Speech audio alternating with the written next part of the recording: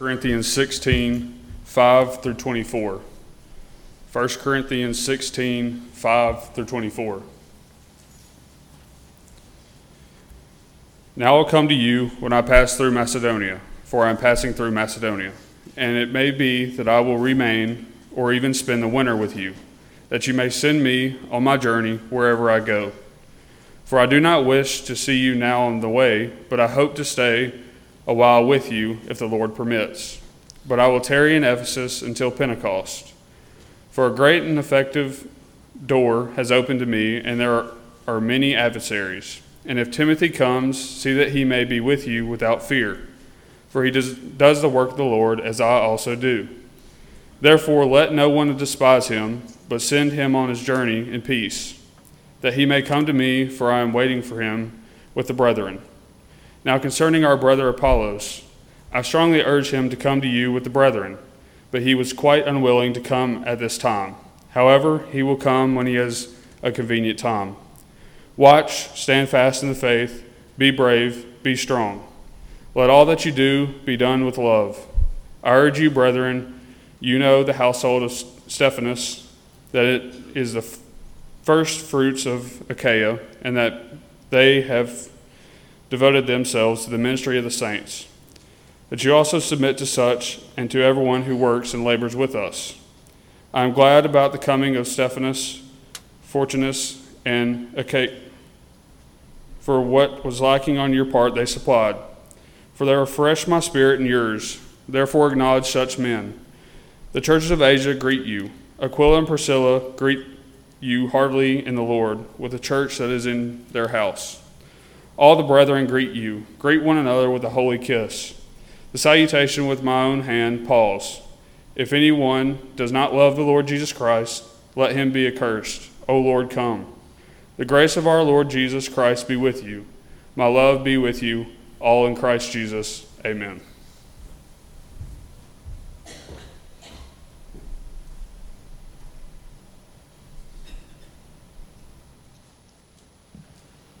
Thank you so much, Brother Preston, for that good reading.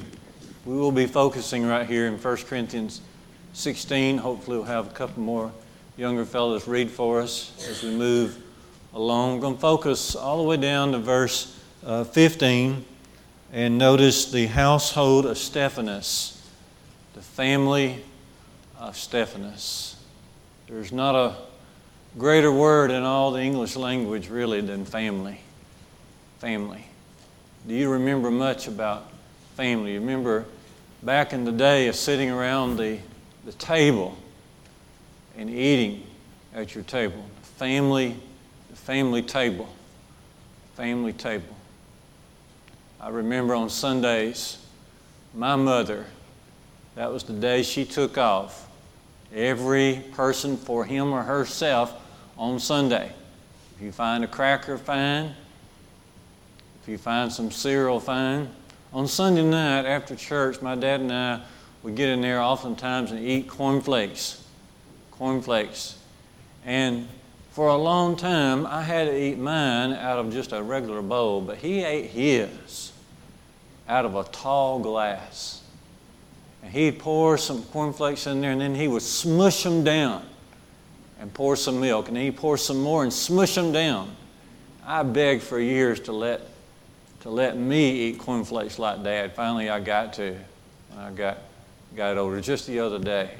So there was a boy. He's sitting at the table and they're eating, and he comes up with this question, as little boys do. He said, "Is it okay to eat bugs?" His dad quickly looked at him and said, "No, we're not going to talk about things like that at the table. We're not going to do that. We'll talk about that later." So the boy got quiet. Later, after supper, the dad went to the boy and said, "Now, what is this about eating bugs?" He said, "Oh, never mind. There was a bowl in your soup, but it doesn't matter now." Family, the family of Stephanas. We're going to zero in on Stephanas this evening. Stephanas. Notice in verse 15, first of all, Stephanas is pointed out to be a family of devotion. family devotion, Stephanus. Stephanus and his household, they had family devotion. We're talking about religious, faithful devotion to God. The whole family was like that. Paul pointed them out. He says, you know this household, that they are devoted. Now the local shop owner downtown in Corinth might not have known Stephanus, but the brethren knew Stephanus. They knew the type of service. They knew the type of faith that he had. Stephanus. It reminds us of other great households in the Bible. I think about Abraham, Genesis 18:19. God said of Abraham, I know him, that he will command his children after him, and that they will keep the way of the Lord in all righteousness and justice. God had confidence in Abraham, just like he had confidence in Job. God said to Satan, have you considered my servant Job? There's none like him on all the earth. He also was a great leader of his house. I think of Zacharias and Elizabeth, Luke 1, 5, and 6. It simply says there, they were both righteous before the Lord. Before the Lord. Before the Lord. We walk all the time before the Lord. He knows us inside and out. Before the Lord. They were both righteous. They both walked before the Lord in a righteous way. I think about Philip the evangelist, Acts 21 verses 8 and 9. Acts 21 verse 9. He and his wife raised 4 daughters who were virgins, but they prophesied, which meant they were involved in teaching the Word of God all the time. It was another family devoted to the cause, devoted to Christ. The home fires, and I'm talking about the home fires for Christ, must continuously be burning. The home. It's hard to think about a more important ideal, a more important institution. The home. First thing God does when He brings man and woman to this earth, He creates the home. And I'll tell you something, if the home would be the home as God designed it, it would make spreading the gospel of Jesus a whole lot smoother. But it's not God's fault. God laid out the design a long time ago. The home. Psalm 127, verse 1 and 2. Except the Lord build the house. Are we listening? Except the Lord build the house, we labor in vain who build it. It's vain to rise up early in the morning. It's vain to stay up at night. It's vain to put all your energy into it if the Lord is not building the house. There's a lot of those like that. A lot of people running around. There's a husband, there's a wife, there's children, but it's not built on the Lord. And they are wasting their time.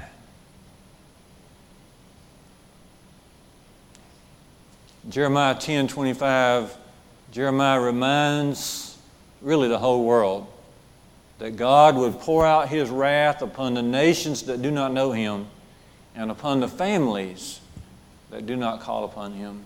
So we're in 1 Corinthians 16, the household of Stephanus, and they are pointed out as a devoted family.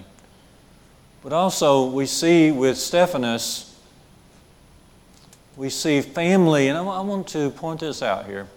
Family initiative. Because notice how they are described here in 1 Corinthians 16 and verse 15. Now I urge you, brothers, you know the household of Stephanus. They were the first converts. I like the version Preston was reading out of better there. They were the first fruits. Right. First fruits, because the gospel is the seed. And the gospel seed went into the heart of Stephanus, into the heart of his wife, the hearts of his servants and children there. Okay? They were the first converts of Achaia. Now, if you look on your map where it says Missionary Journeys of Paul, and look way to the left, find Corinth, you'll see the general area around Corinth is called Achaia. Okay? Just means basically that Stephanus is from Corinth. He's the first convert there. Think about that initiative that he took. This speaks to the truth, doesn't it? This speaks toward the truth. Think about this initiative. Because the truth is powerful. The truth is true even if no one believes it. And that which is false even if everybody believes it. That's how powerful the truth is. The truth came to the household of Stephanus. And this speaks to the character of Stephanus also, this initiative that he has. Okay. Because he's not just a drifter. There's a passage over in Hebrews 2, 1 through 3, where it says, "Take heed lest you drift." Okay. Stephanus was not a drifter. There's a lot of people who will not talk seriously about something unless they hear somebody else talking seriously about it. That's pretty much what drives them in life. Oh, I'm supposed to be talking seriously about that? Oh, I'm supposed to be talking seriously about that. Whatever they hear is what they go with that. Okay. That's not Stephanus. Okay. He and his household took the initiative. They were the first fruits of Achaia.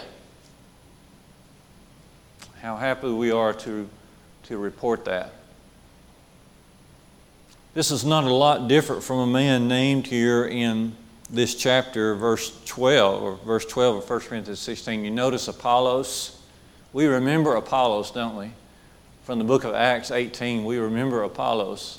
He also was a man of initiative, right? He was. Acts 18, 24 to 28.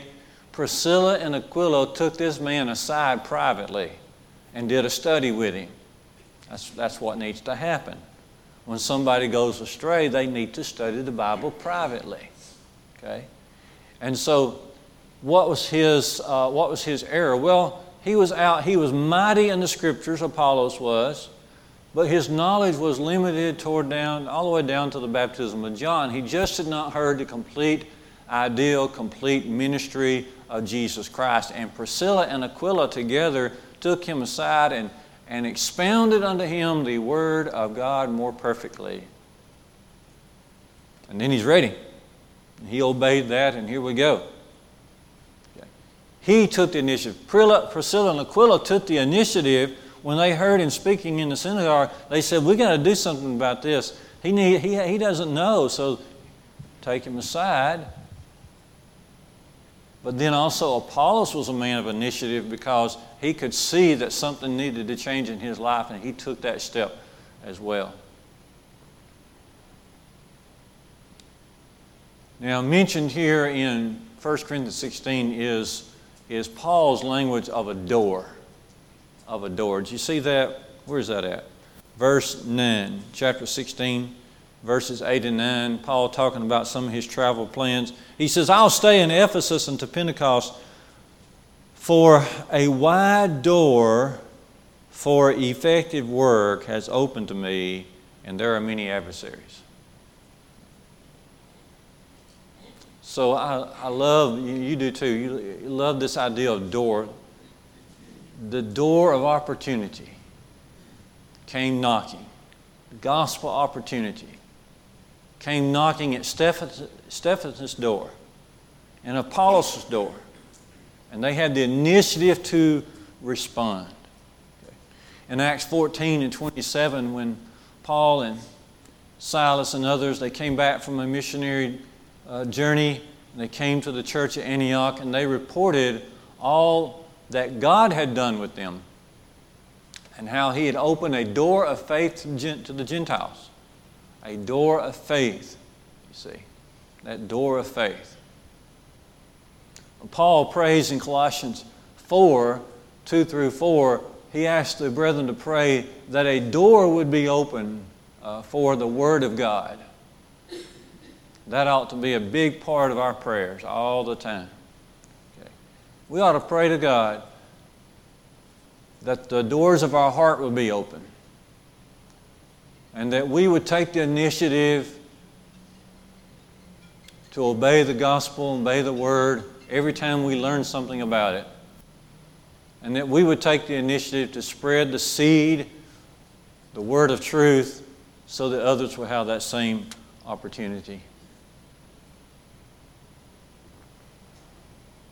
And so we see this household of Stephanas, and they were a devoted family, but they were a family of initiative as well. We'll go on to read about them, how that they had devoted themselves. They had devoted themselves to the ministry of the saints. That idea also carries the initiative part as well. They had took the initiative. They didn't have to be drug into it. They didn't have to be talked into it. Okay? They took the initiative. That's what the gospel does for you. It comes into your heart and it drives you. You don't need somebody else to tell you. It drives you to go and do as God would want you to do. And then let's think about this. And I'm going to invite some readers to come up here in just a second. But let's think about this. They had a house of love as well. Because you can see that they devoted themselves to the ministry of the saints. The needs of the saints, physical, emotional, spiritual needs of the saints, they were there. They were there. I like the King James Version that says, they had addicted themselves to the ministry of the saints. They were there. They were there.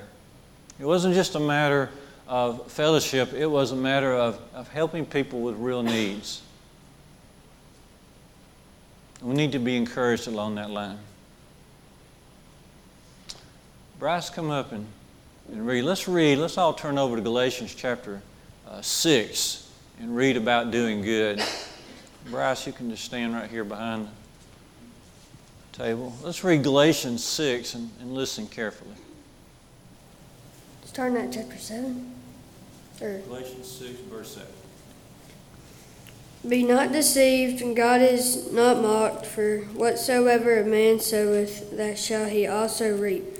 For he that soweth to his flesh shall to the flesh reap corruption, but he that soweth to the Spirit shall of the Spirit reap life everlasting. And let us not be weary in well-doing, for in due season we shall reap, if we faint not. As we have therefore opportunity, let us do good unto all men, especially unto them who are of household of faith. Very good. Thank you. That's a good parallel idea, good parallel passage to read, because Paul's encouraging there the very things that the household of Stephanas is already doing. As you have therefore opportunity, let us do good to everyone, and let us not be weary in well-doing. There's a little formula that was shared with me many years ago. I've passed it on, but it's a good one to recall. You know, O plus A equals R. O plus A equals R. Opportunity plus ability equals responsibility. Okay. And probably the household of Stephanas never ever even talked that way, but it was in their hearts that way. Okay. Because they had the opportunity. Okay. They were driven by the gospel, and they went and did good. They had addicted themselves to the ministry of the saints. It is love that drives us to do this. Ephesians 5 verse 2, one of my favorite little verses. Ephesians 5 verse 2. Ephesians 5 verse 2 begins by saying, walk in love even as Christ loved us and gave Himself up for us. And that becomes a sweet smelling odor and sacrifice to God. Oh, I love that verse. Love that verse. And so there are plenty of examples in the Bible where people did take the initiative and they did act of love and did go forward and do good. And there's some that missed that opportunity. Brother Josh, come up and read for us. He's going to read for us an example of someone who missed the opportunity to really show the love of God. So we'll be turning to Luke chapter 16. Luke chapter 16. And the Pharisees also, who were covetous, heard all these things, and they derided him. And he said unto them, Ye are they which justify yourselves before men. But God knoweth your hearts, for that which is highly esteemed among men is abomination in the sight of God. The law and prophets were until John. Since that time and kingdom of God is preached, and every man presseth into it. And it is easier for heaven and earth to pass than one tittle of the law to fail. Whosoever putteth away his wife and marrieth another committeth adultery, and whosoever marrieth her that is put away from her husband committeth adultery. There was a certain rich man which was clothed in purple and fine linen, and fared sumptuously every day. And there was a certain beggar named Lazarus, which was laid at his gate full of sores, and desiring to be fed with the crumbs which fell from the rich man's table. Moreover, the dogs came and licked his sores. And it came to pass that the beggar died, and was carried by the angels into Abraham's bosom. The rich man also died and was buried. And in hell he lifted up his eyes, being in torments, and seeth Abraham afar off, and Lazarus in his bosom. And he cried and said, Father Abraham, have mercy on me, and send Lazarus, that he may dip the tip of his finger in water, and cool my tongue. For I am tormented in this flame. But Abraham said, Son, remember that thou in thy lifetime receiveth thy good things, and likewise Lazarus evil things. But now he is comforted, and thou art tormented. And beside all this, between us and you there is a great gulf fixed, so that they which would pass from hence to you cannot, neither can they pass to us that would come from thence. Then he said, I pray thee, therefore, Father, that thou wouldest send him to my father's house, for I have 5 brethren, that he may testify unto them, lest they also come into this place of torment. Abraham saith unto him, They have Moses and the prophets. Let them hear them. And he said, Nay, Father Abraham, but if one went unto them from the dead, they will repent. And he said unto him, If they hear not Moses and the prophets, neither will they be persuaded, though one rose from the dead. Thank you, Josh. Thank you. Whoa.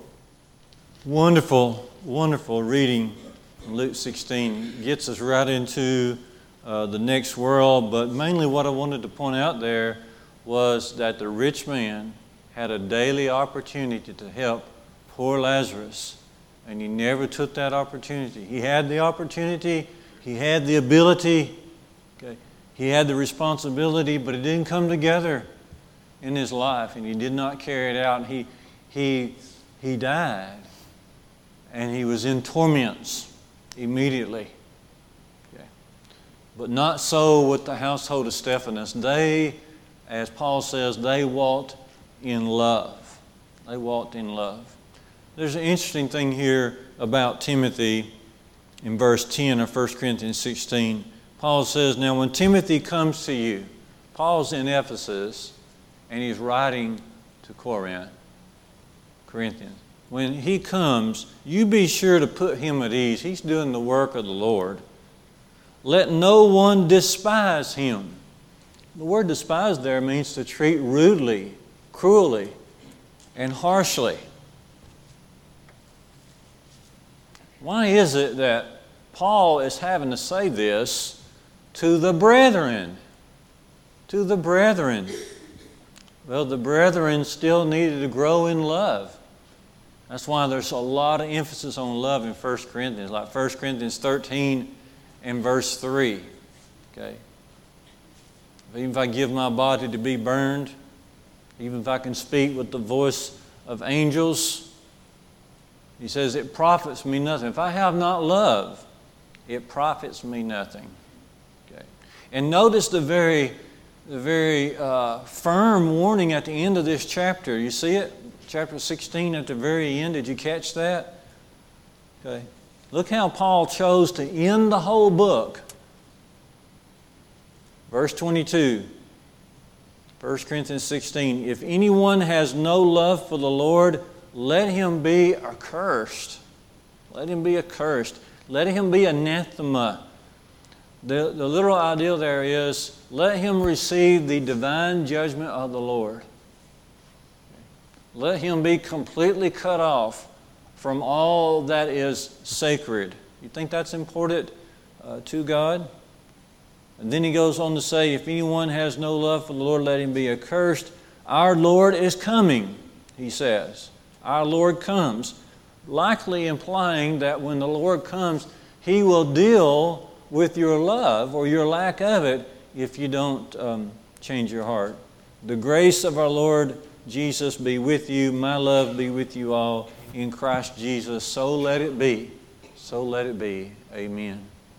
So the house of Stephanas, a devoted house, a house of initiative, and a house of love. And then finally this evening, a house of courage. A house of courage.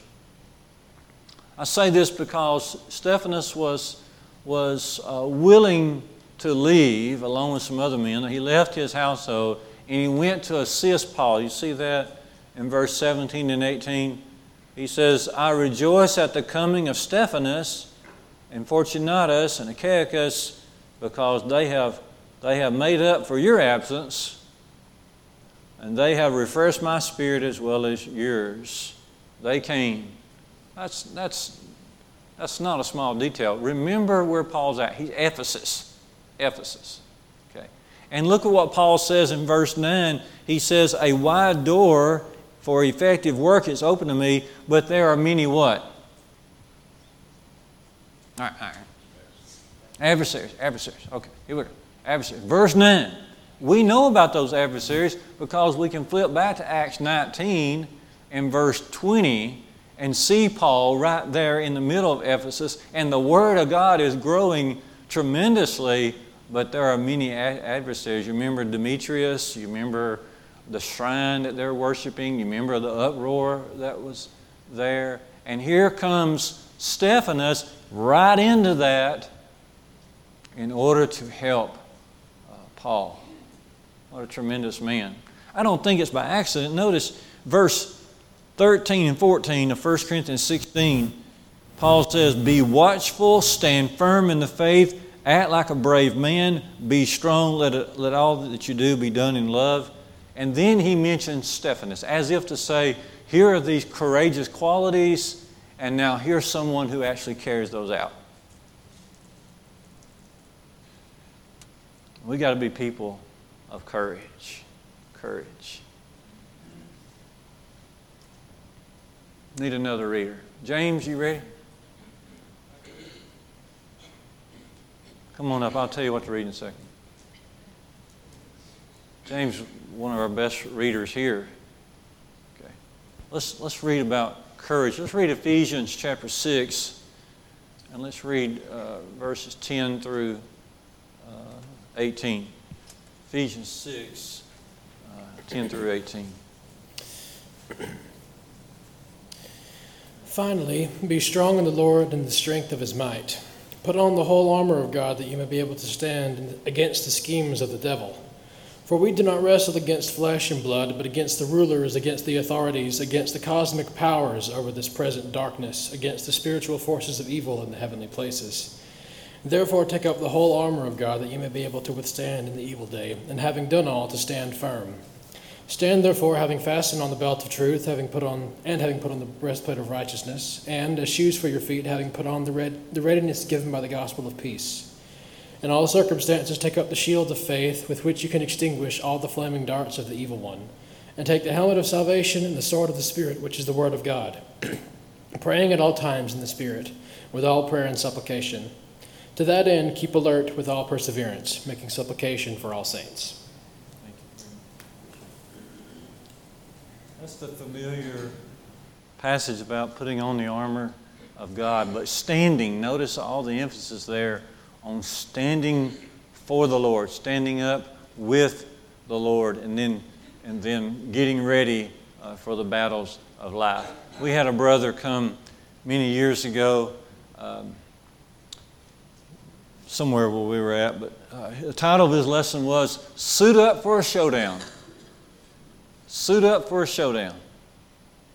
And that's what Paul's calling on us to do right here. Put your suit on. Put your armor on. There's going to be some showdowns. Stephanus was ready for these showdowns. He was one, going back to 1 Corinthians 16, he was one who was ready to stand for the faith, the singular faith, the faith. Ephesians 4, beginning in verse 4, there's one body and one Spirit, even as you are called, and one hope of your calling, one Lord, one faith, one baptism, one God and Father of all, who's above all, through all, and in you all. He stood up for the faith. Not everything, Stephanus knows this, we know this, not everything that flies under the banner of faith is the faith. You've got to sort that out and got to stand up for what's right. It was a household of courage. Courage. That's as far as we're going to go tonight. We could keep talking about great families of the Lord. But what about this one? What about this one? The house of Stephanus. Stephanus. Just kind of squeezed in here at the end of 1 Corinthians. 1 Corinthians is full of problems. We mentioned this morning, they had problems with the Lord's Supper. They had problems with marriages. They had problems with division. But here, Paul is not losing hope. There's the house of Stephanus there and several others who are still keeping the faith. Still keeping the faith. The word watch shows up a lot in the Bible. Watch.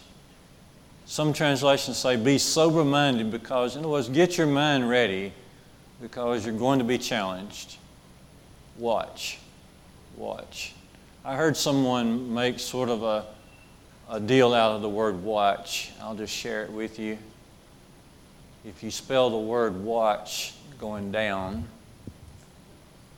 you can let W stand for words, worship, and your walk with God. See? Watch your words. Watch how you worship God. Watch how you walk. You can let the letter A stand for aims, attitudes, and actions. Watch all of that. Watch your attitudes. Watch your goals in life. Watch your actions, your habits. A. T can stand for time, talent, and things. Watch all of those. Watch your time. Are you using your talents for the Lord in a humble way? What about things? Do you possess things or do they possess you? Watch. Watch. C can stand for companions, character, and children. Watch all of that. Watch your companions. Watch your children.